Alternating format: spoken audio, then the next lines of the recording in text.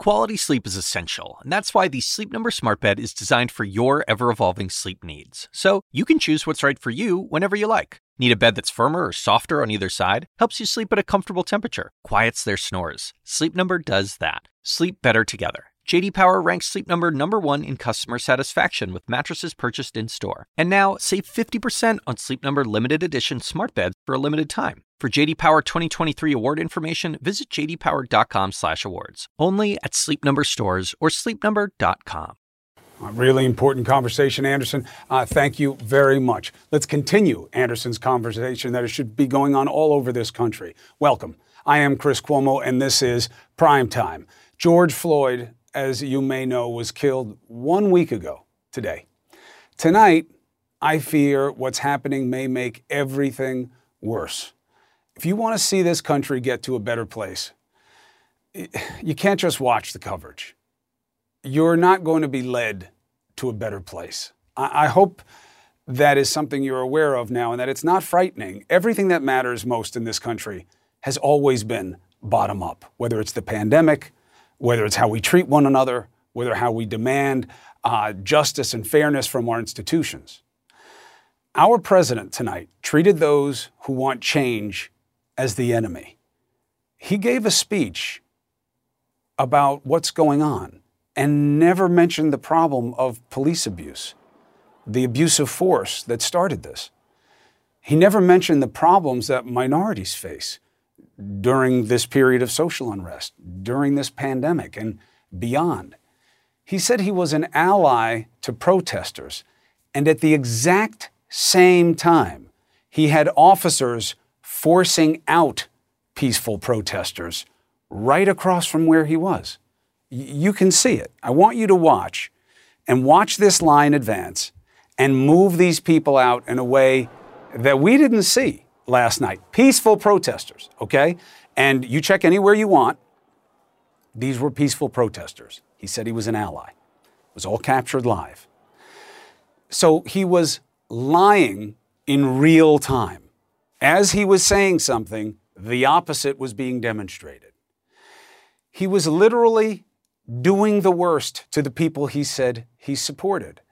But the reason I have such fear tonight that if we don't all come together, we're going to have worse days ahead, is why he did what he did. He had them cleared out so he could do this. So he could walk to where the protesters were in front of St. John's Episcopal Church over there in Lafayette Park and lift a Bible. I don't know why. He certainly wasn't taking any oath. He didn't open it. He didn't read from it. He didn't even go into the church. He really didn't say anything. I mean, if I were to pop up the sound right now. It's coming back strong. It'll be greater than ever before. So why didn't he go in? Maybe he stayed outside because what happens inside that church especially is much more and better identified with the people he had chased away from in front of it than what he is about. Google the history of St. John's Episcopal Church. It's been there since the early 1800s. I think it was President Madison staked money for its founding. It has always been about addressing the needs of the local community, especially social justice. It supports activities to help the people who need it. It doesn't refer to those seeking justice as thugs. It's making masks right now for the pandemic. It doesn't pretend there is no pandemic problem. And it preaches inside that building, that church, that you must live what is in the good book, holding it in your hand.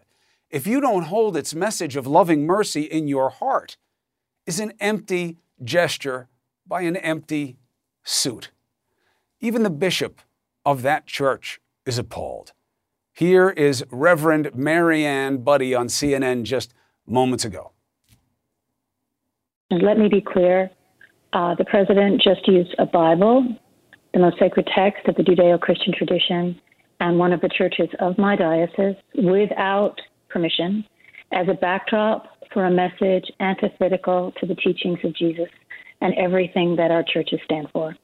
And to do so, as you just said, he sanctioned the use of tear gas, by police officers in riot gear to clear the churchyard. I am outraged.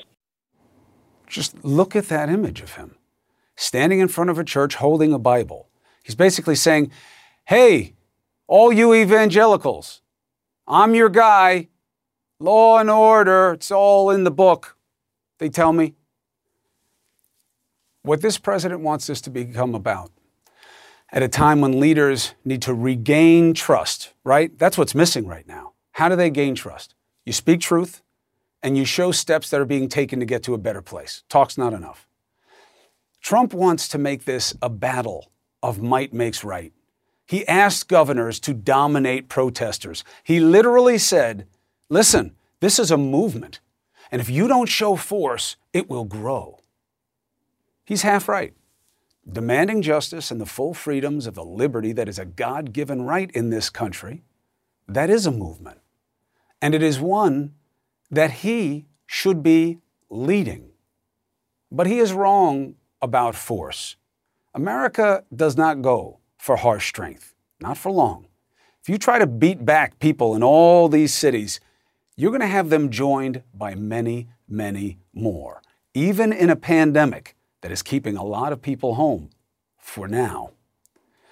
That's what happened just tonight. I find it to be the most frightening sequence of events since Mr. Floyd was murdered.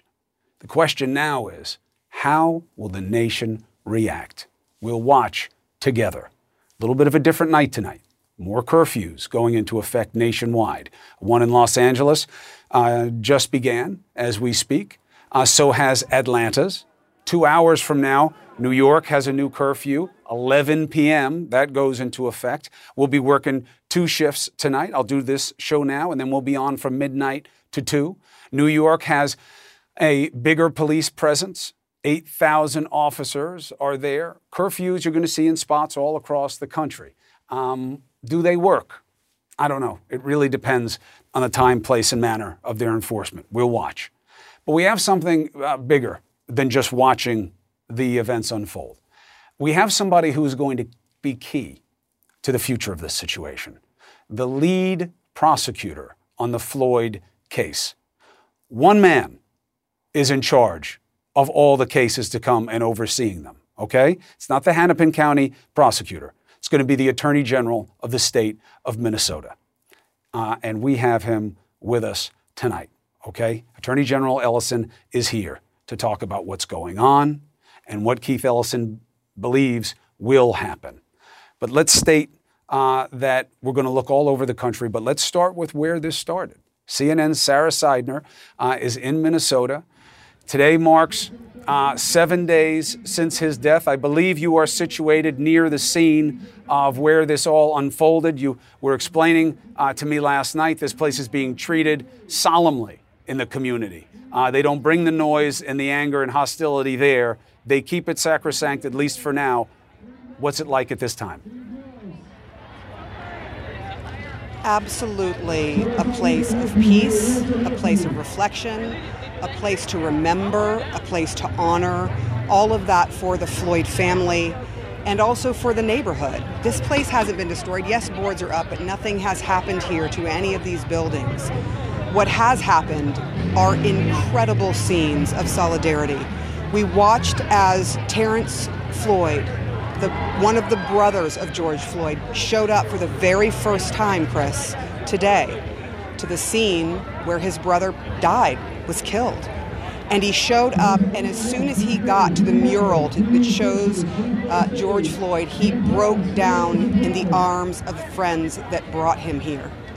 He walked to this side of the store, the Cup Food store, where we saw Officer Derek Chauvin's knee pressed down on Floyd's neck for more than 7 minutes, and he kneeled down and he prayed. And when he did, the hundreds of people that were here kneeled down with him. They kneeled down with him and they prayed with him, and there wasn't a bit of noise. It was pin drop silence in these streets for 5 solid minutes as they prayed. And when they got back up, Terrence Floyd said, "I need to talk to some of the protesters out there." Do not do violence in our name. Stop it. You can't use this family for that. You're destroying your own neighborhoods, your own places of business, the places that people go to eat. Stop it. Instead, do something else. Vote. And not just for higher office, not just for political high office like the presidency. Vote for your local council folks. Vote for your state folks. Vote for your county folks. He was very clear that you cannot do violence in his name, but that he understood. He understood people's rage. He understood it. He is a family member. He's like, but don't use us like that. And he said that George Floyd himself would never have wanted to see the destruction that has gone on. Of course, he would never have wanted to be in the situation that he was in with those 4 officers. And as we talked about last night, Chris, this was over a $20 counterfeit bill. $20. Did the words he of the president lost his life over $20? Did the words of the president echo to that community yet tonight? Him not mentioning the issue that sparked all of this about the use of force by officers, that protester needs to be dominated, that he'll send in the military. Have those words echoed? It has not been missed. And the reaction here is not one of rage, it's of disgust. People are disgusted with the idea that the military would be turned upon citizens of this country inside this country. It's disgust. That's what people feel. But they have also in part ignored him because there is also more information that has come out while all of this was going on, just before the president spoke, about the autopsy, both from the pathologist who the family hired to look into the death of George Floyd and the Hennepin County Medical Examiner's Office. Both of those pathologists said that a homicide had occurred. In other words, someone had killed him. But they disagreed on exactly how he died and what caused his death. One saying it was cardiopulmonary attack, and the other saying asphyxiation. And that was the family's pathologist who said he believes that this was death by asphyxiation. Right. So 2 very different methods of dying there. But homicide, he was killed. Both agreed that. Right. And look, I think the distinction between the 2 reports may make a difference in a prosecution, may not. Depends on the charge, depends on the case, depends on the other evidence. But one thing is for sure, nobody there is going to accept any reckoning that what happened to George Floyd with those officers had nothing to do with why he died. That is eerily reminiscent of what happened with Eric Garner. That it wasn't the choke that killed him, it was, the state of his physical disrepair. Sarah Seidner, thank you. As you know, if there's something we need to see or hear, you get in my ear, I'll come right back to you. Be safe and be our best. We'll be here. Thank you. Thank you. All right, now, 1 officer has been charged. A big part of the outrage on the streets is not just about the actions of what happened with those officers and George Floyd, but the inaction afterwards. Why did it take so long for that first officer to be arrested? Why aren't the other 3 in the same position? That is a big question. The charges against him, are they the best charges? Do they fully capture what this was about? Those are big questions. And we have a very special guest tonight to discuss what happens with those other 3. What does this case look like to him? What is justice? What do the autopsies mean? The head prosecutor, the very center of it all, Minnesota's Attorney General Keith Ellison, joins us next.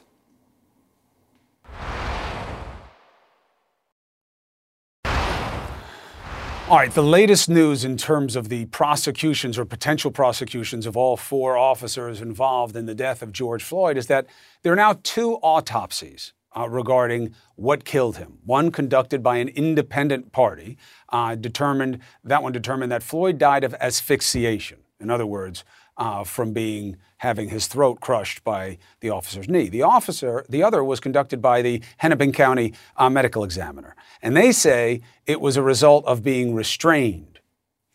This, as the country is dealing with the actions and inaction, both of which have been found intolerable.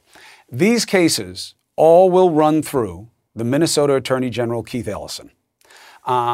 He is a long-time government worker. He was a congressman. He is a social activist. And now he is in the pole position of handling the administration of justice in this matter with national implications. And he joins us now. Mr. Attorney General, it's good to see you. Good to see you, Chris. How are you? I'm doing better than I deserve. And I know that this is the kind of position that you take very seriously, and that those who know you would say you've prepared a lifetime for. Let's start national and then get to your responsibility locally. The president tonight, no mention of what the protests around this country are about. No mention of any problem with policing ever. No mention of any problems faced by minority communities in this country. He said that those who are doing anything other than peaceful protesting must be dominated, and that he will use the military, and that governors must crush this movement, otherwise it will grow. What does that mean to you as somebody who is in charge with keeping law and order, administration of justice in the focus state in the country right now? You know, the attitude where you want to dominate someone is exactly what I believe is at the heart of so much of the problems between police and community. That's really what is driving this conversation, a spirit of wanting to dominate someone. It's not helpful. It has gotten us into the problem that we're in now. And it would be my hope that the president would just stop it and not really comment unless he can comment in a constructive way.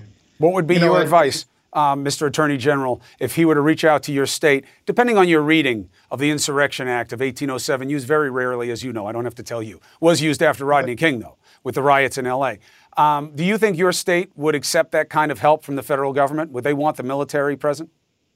You know, I would not offer a comment on that unless I talk to our governor, who is, doing, I think, an excellent job in trying to exercise restraint and restore public order. It's a very delicate balance, as you know, and it's not easy. He thinks it's easy because he's never actually had to do it, and he's never taken responsibility for his consequences of his actions. But our governor is doing that. I'm working closely with him to try to do all we can to restore public order and make sure we preserve people's First Amendment right to grieve and to raise their voices about what is clearly a historic and widespread problem, which is excessive force by police. Do you believe that the people from the communities who are protesting are getting a little bit of a bad name for some of the violence and the looting and the destructiveness that is going on in some of these situations that is actually perpetrated or fomented by outside groups?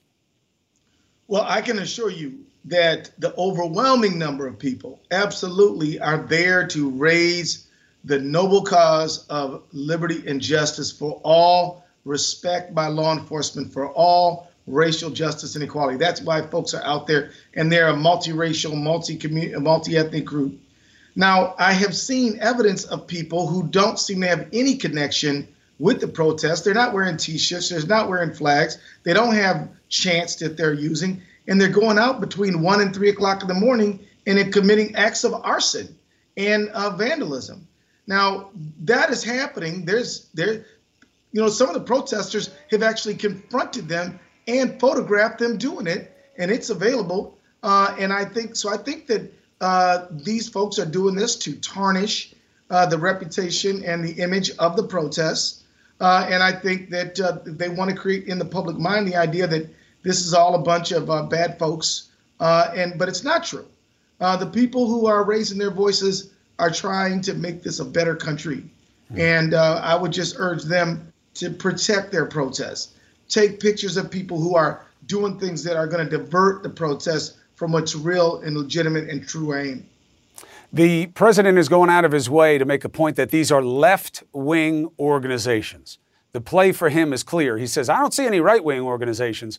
He's basically ascribing ownership of fringe political movements to the Democrats and Republican Party and saying, in this case, it's all your team, Mr. Attorney General. These are Democrat-affiliated groups doing all this destruction because you want to destroy America. There's no factual basis to that. That is a political comment. It's not a factual comment, certainly not based on any investigation I've seen. All right, now to the investigations that you are looking at right now. A big part of the frustration was the time between what was seen and evident as, textbook probable cause in the videotape of the alleged murder and apparent murder of George Floyd, but no arrest. And as you know, the communities that you're responsible for are filled with young black men who've been arrested on probable cause when there were no charges anywhere near ready to be filed, but not with these officers. That is now an outstanding question with the other 3 officers. Do you expect them to be at least arrested on probable cause? Well, let me tell you this. I got this case last night, right about this time. I've spent the last 24 hours reviewing evidence in this matter, which I cannot ethically comment on as a prosecutor. And I can assure you, we are taking a fresh look, and we plan to hold everyone accountable who is legally culpable. And that is what we're going to do.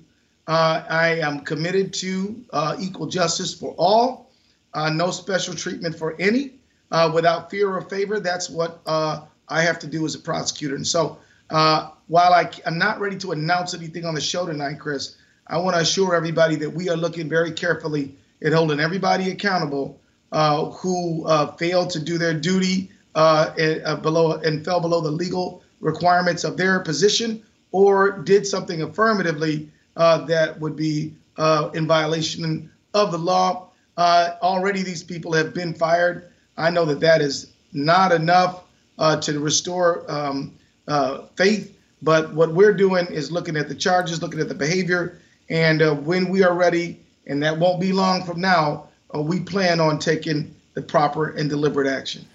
The community, and really, not to make it too heavy for you, Keith, but the country is waiting to see what happens and, more importantly, how it is explained. Minnesota Attorney General Keith Ellison will be watching. You always have this show as a platform to make your case to the American people. Thank you, Chris. All right, God bless, and good luck going forward. You too, sir. All right. Change. All right, that is supposed to be the point of protest, that we have been here too many times. But as I was just talking with the AG, and he told you he saw proof, and I've heard this now from leaders in every community, okay? The overwhelming is what you're seeing. People who are angry and have taken to the streets, who are hurt and have taken to the streets. They are not all agitators, but there are agitators among them, okay? So what do we do with that? The majority are voices that need to be heard. And look, let's look at our country's own history, okay? If you don't get loud, and you don't get in the face of government, things do not change in this country. So what is the path forward? Senator Kamala Harris is focused on exactly that. Her take on where the president is taking us and where this country needs to go. Next. All right, we're watching what's happening around the country, especially tonight with some new curfews being locked in. Here in New York City, there's going to be a curfew effective in about an hour and a half at 11, but there's already action in New York City tonight. We have Shimon Prokupez, who is out looking around. You've seen some bad acts already. Shimon, take us through it.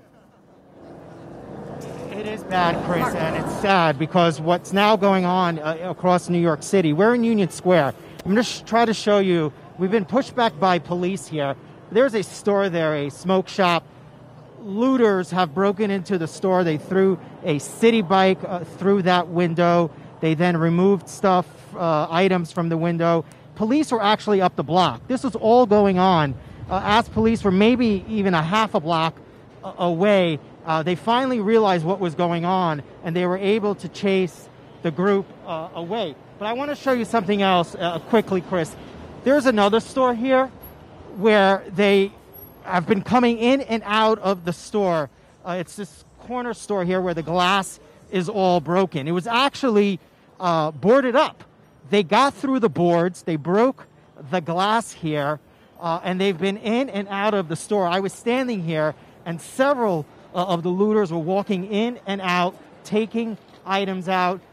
There are no police officers here. It is 9:30. There's a curfew in an hour and a half. It's almost as if these looters, right, that's exactly what they are striking earlier because they know that there's a curfew coming. This is not the only location, Chris, this is happening. We were on the Upper East Side on Fifth Avenue, and there was another store that we witnessed some of the looters breaking the window, using a hammer in one case, using a brick in another case to break through the glass. And from what I understand, this is happening in other parts of the city, on the Upper East Side as well, high-end shops that are being targeted. So this situation here clearly, as you said, Chris, is getting bad. Is, to your knowledge, were people calling the police? Were they made aware of the situations and deciding not to answer? There's some police right there. There are, police officers are just a block away, and we're also in Union Square. I know that the police have been trying to chase some of the looters around, because where we were earlier, we could see the police trying to chase them down. But they're, in some cases, as we talked about last night, they're on bikes, and so they're able to get away. They also were at another location we were at on 14th Street, where it was a Nordstrom's. They also broke through the boarding there. I think we showed some video of that, and they were able to get in there. So this is going on now all across the city, and it's just a situation it's just really sad when you think about there were peaceful protests today, and now this is what's happening here tonight, Chris. Right. I mean, look, and again, everything has to be looked at through the lens of what the need is. In some cases, is it just crime? Shimon, thank you. Stay safe with the team. Come back to me when you see more. Is it just crime? Is it just opportunism? Sometimes. Are some people broke, especially now with 40 million people out of the country? And is this about need and desperation? Sometimes. Is this about agitators who come into these situations who I've dealt with on the street in different cities who are just malefactors? They're just up to no good. They serve no positive purpose. That's also true. So there's a lot going on. As we monitor the situation in cities across the country, this is Los Angeles, by the way, now under the harshest curfew that it's seen since 1992. By the way, that was in the wake of Rodney King. By the way, that was the last time we've seen the Insurrection Act of 1807 exercised. And it was when the state asked for the federal help in policing the streets during those riots. Let's bring in Senator Kamala Harris from California, of course, former prosecutor herself, dealt with cases involving law enforcement misconduct. Senator, thank you for joining us on the phone tonight. I hope your family is well. Let's start with your reaction to what the president said. No mention of abuse of force by police, the issues that minority communities face that obviously are a big part of fomenting what's happening and reverberating around the country, and then going and holding up the Bible and saying that states like yours need to come in and dominate and stop this movement before it grows. Chris, I think that Donald Trump has combined the worst of George Wallace with Richard Nixon. When he talks about end it now and then dominate the streets, dominate, it literally, one iteration of dominate is about supremacy. And that's what Donald Trump is about. And let's be clear about it. He has spent full time from the time he ran for president throughout his term in office, full time trying to sow hate and division among the American people. And what he is right now doing in terms of invoking the American military, threatening the American people with the American military, use of the American military against its own people. He is not a commander-in-chief. He is a divider. He is clearly scared, and he cannot meet this moment that he has partly created because of his inability to understand the pain and the suffering. Right now, America is raw. Her wounds are exposed. And instead of having a president who understands it, who empathizes, who lifts up the spirits and acknowledges the pain, we have someone who chooses to hold up the Bible like a prop for his own political gain and for a photo op. And that's just the reality of where we are. Look, in the history of America, we have to have leaders who acknowledge black people have been treated as less than human in the history of our country. And presently, when you look at what happened to George Floyd. And America has never fully addressed the historical and systemic racism that has existed. So, Senator, and instead of having a president who does that, we have someone who fans the flames. And that's where we are right now. I take your criticism of this president. The past president, Obama, obviously spoke to these issues much differently than this president from personal experience and feeling and just rationale for society. And he put together this commission on better law practices like nobody adopted them. Last night, former Commissioner Ramsey was on here, and he was part of that commission, and he said our report was basically thrown in the garbage. When young men and women come up to you, or even middle-aged men and women come up to you and say, listen, Harris, I like your spirit. I like the way you're going. I like that they're looking at you for VP, but you know nothing's going to change. Obama couldn't change anything. Clinton didn't change anything. This is never going to change. This country does not love us the way we love it. What do you say to give hope that there will be change? Well, first of all, I believe that to give hope, one must speak truth. So there is certainly truth in saying that it is overly simplistic to say if you vote, this will be solved, because black folks have been voting for generations when we were allowed to.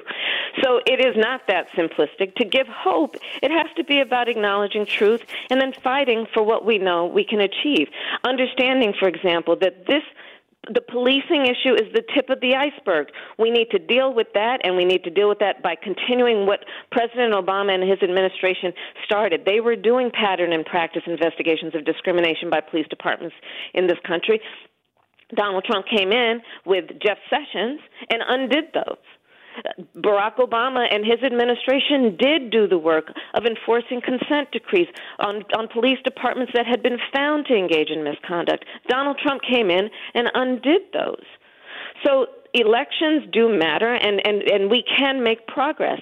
Continuing on that progress, I'm going to tell you, part of what we need to have across this country, and I'm calling for this as part of the legislation I'm pushing, is we need to have a national standard on use of force by police officers, where instead of asking when there is a show of excessive force, was it reasonable, which is the current legal standard, we should be asking, was it necessary? So that when prosecutors bring these cases against police officers, they have a burden that actually they can meet based on what is a fair standard. We need to be calling for independent investigations of police departments. I speak as a former prosecutor. It should not be the DA or the state's attorney's office who works with that police department every day who's doing those investigations.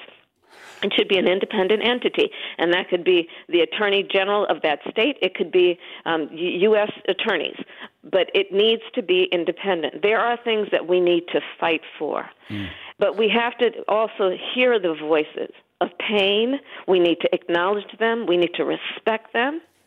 And we need to also understand that this cannot be an issue that it's only black people and people of color fighting for. Racism impacts every American. Not just as a moral issue, but as a practical issue. Senator, I remember you telling me early on when you were making your run for the nomination that the answers to this don't lie in the minority community. They lie with the majority, the people in power, the people with the influence. That's what changes culture. The minorities don't have the power to change their own problems, that this has to be a we. It can never be a me. Senator Harris, good luck to you going forward. Thank you for addressing these issues. You take care, Chris. Thank you. All right.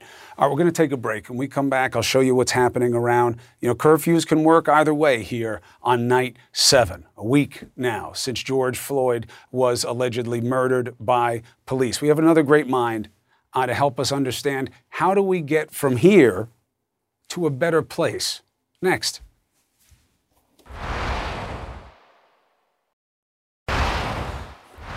Two quick things to get us into a discussion of how we get to a better place. One, look, you're looking at the scene right now. I have to tell you, it's not as bad as I've seen it in the last few days. It's scary. There's tear gas. They're pushing back crowds. It's still very early. Things do get worse at night, no question. But I don't have horrible pictures to show you of a lot of bad scenes. And I'll take anything as progress right now. Less hurting is a positive. Second thing, the politics of how this is being spun by the right. Raw emotion is a natural result of injustice. We all feel it after George Floyd's death, says Congressman Dan Crenshaw, a young leader of the Republican Party, congressman of Texas. He is the American hero, the warrior, wears the eye patch.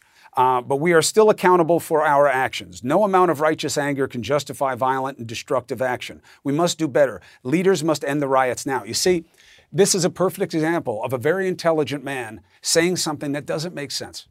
You can't look past why this is happening and say this must stop. Stop this right now. But I'm not going to say anything about why this is happening. I'll say raw emotion is a natural result of injustice. So if you know there were injustice, if you don't address the injustice, why would they go home? Why is this wrong when you won't address the wrong that led to this? Do you understand the logic of that? That's our problem with leadership right now. The president's saying, you have to dominate these people, dominate them. Dominate them. This is a movement. You must crush it or it will grow.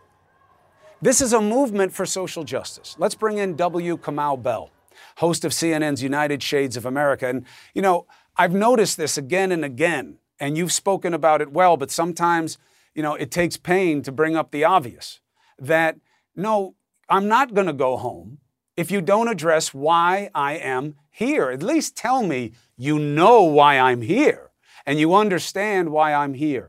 How do we get to a better place of communicating, understanding of pain by leadership and anything that resembles trust of better days? I mean, first of all, thank you for having me on, Chris. I think it takes a fundamental understanding that this problem is structural and institutional, and this is the rule of the land.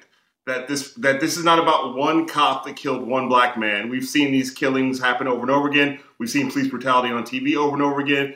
You know, we can take you all the way back to Emmett Till and before that of black people being killed and not getting justice. And so the problem is not that one person in convicting those 4 cops, which I think they should all be convicted of that crime. It's about the institution that encourages and allows police officers to be that way and somehow makes other police officers not speak out forcefully enough against those people or root them out. So you have people now, and look, as you know well, these are very complicated situations. Who's on that street, for what reason, what they're doing, why they're doing it. But we know in the main that this time, why is it that I've had more of my African-American friends emotionally broken by this, crying about this? Is it a combination effect of Ahmaud Arbery, pandemic, now this, and they're sitting there looking at him while they got their knee on his neck and people are begging him to stop? Is it just too much all at once? You know, a lot of black folks that I've talked to, and I had this reaction of like, in the middle of a pandemic, damn, we can't get a break from regular old American racism in the middle of a pandemic that is also targeting our community. I mean, I think that's the thing that hurts us the most, because we know, Chris, if we weren't talking about this, it would still be COVID on the news 24 hours a day. We still haven't defeated that problem. We still don't have a vaccine. We don't know when one is coming. That was 24-hour news until this hit. And right now, what people are doing is sitting in their homes trying to figure out COVID, trying to figure out, can I go outside? What are my leaders saying? Should I wear a mask? Should I not wear a mask? In the middle of all of that confusion that has been completely mishandled by Trump and his administration, we are now dealing with another dead black person in the streets, and multiple. It's Ahmaud Arbery, it's McDade, it's this young George Floyd, and we're like, we can't get a break during a pandemic. Again, that is already targeting us. If the United States had done right by all of its people, including black people, during the pandemic, I don't believe we have these same sorts of riots all over the world. I'll tell you something else. Here's something we have to promise, or not you, because you're always trying to do the right thing. We have to talk about this when there's someone not dead in the street, because the reason we're not talking about the effect on African Americans with COVID is because there are no riots. I know you'll come on to talk about it. It's on me. It's on people who have the platform and the power to do it. These are choices I make and I don't make, and I got to be smarter about it. Come out. Thank you very much for being with me. The best to you and your family. Thank you. It really is on all of us. We're not going to be let out of this. It's about the choices we make. It just is. This has got to be a wake-up call. Something's got to wake us up. The nation is crying for change. We finally heard from the president today. I wish we had. Now, I know some will say, no, he showed what he's about. You know what he's about. But right now, he said everything we don't need to hear. And I'm telling you, I know why he said it all. And that's the only thing I want you to take home with you tonight. See it for what it is. I'll make the case next. The American people.